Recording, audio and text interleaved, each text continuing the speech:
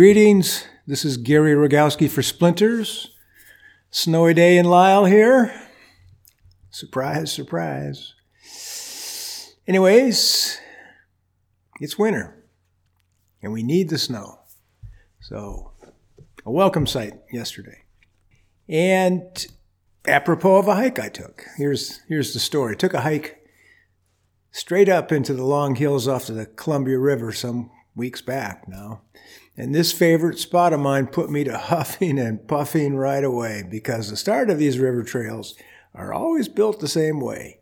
Up. They just go up. They have a tendency to weed out the faint of breath and heart. And on top of the first rise, when my eyes could see straight again, they spied only a little bit of snow mounded up in spots on the trail. That meant mostly clear sailing on the wet and muddy trail. A bit higher up, as the ground leveled out, I started to crunch through a bit more snow. The snow piled deeper as I followed some other hikers' prints up. It seemed like these two walkers had settled in and gone out ahead of me, most likely the day before, because I had stepped out an hour after sunrise at grade on that cold morning, and I followed their footfalls. And then all of a sudden, one of them had snowshoes on. I could see the outline clearly where the snow sat deeper and the tracking was easier. So, boot tracks and snowshoe trail to follow. This was fun.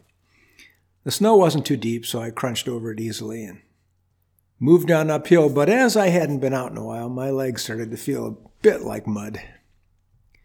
During the first few months of COVID, I had made this trail a more daily and a longer routine. Back then, I had put down a small marker rock about halfway up this hillside. It's hidden in plain sight on the ground and looks just a little bit like a very large, burnished red arrowhead. And it's not so much to point out the way to me, I know the way, it's to point right at me.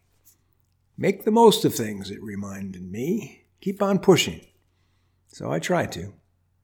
It also said, "Time flies, Buster. Remember when COVID started? Seems like a world ago."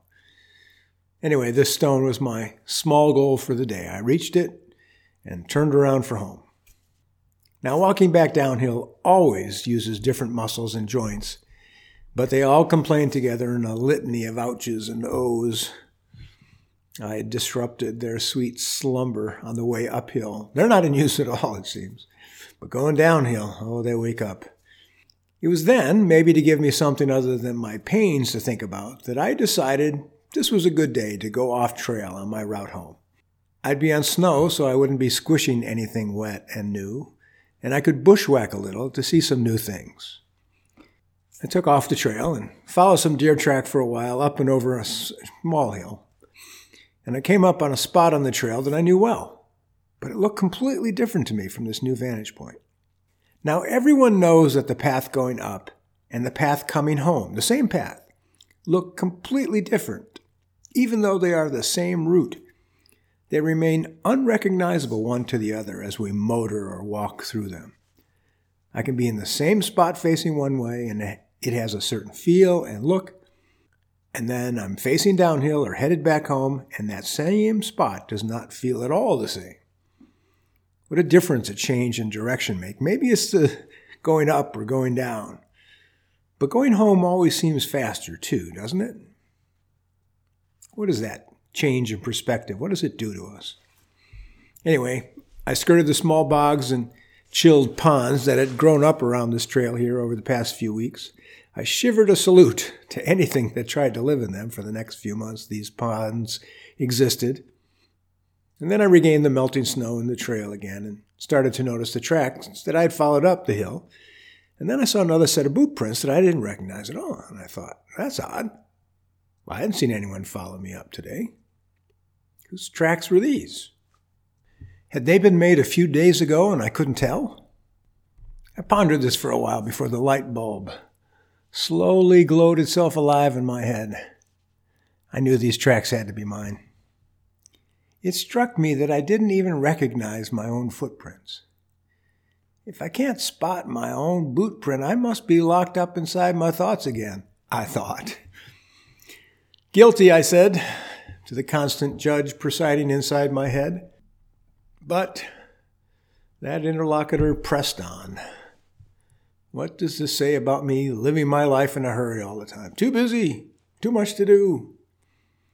How am I to recognize anything? How am I to recognize where I am if I can't even see where I've been and recognize my own footsteps? My paths that I have walked even recently seem invisible to me. And the more I pondered this idea, the more okay I got with that. It's too hard to remember everything. Pathways are crisscrossed by the changes and turns and mistakes in our lives. It's too much to expect to remember every step. But I was reminded by this walk in the snow that slowing down every once in a while to look around, to take stock, that's good too. Try to recognize at least my own footprints and the path that I've been on. Anyway, snow's back down and footprints everywhere. I could see the history of what had happened in the yard this morning, where the birds had landed and where the deer had come through and where I had been. Anyway, it makes for interesting reading. The studio is transitioning almost fully now to online classes. We just finished up our build-along session on the Jasmine jewelry box. We'll probably do something again in the spring. I'm not sure when yet, but keep checking the website. Information on that will be available soon. And pretty soon we'll be starting to post some of our online mastery student work. We've got, almost 40 students over 3 different groups. So there's going to be a lot to see. And we'll set up a little gallery section. That'll be fun. That'll be a lot of fun. Stay warm. Be true to yourself and your pathway, whatever that may be. Stay tuned. Like us on coffee.com or buy me a coffee. Check out the website, northwestwoodworking.com, and tell your friends and neighbors. Tell your friends and neighbors. Thanks a lot. Take care. Bye-bye.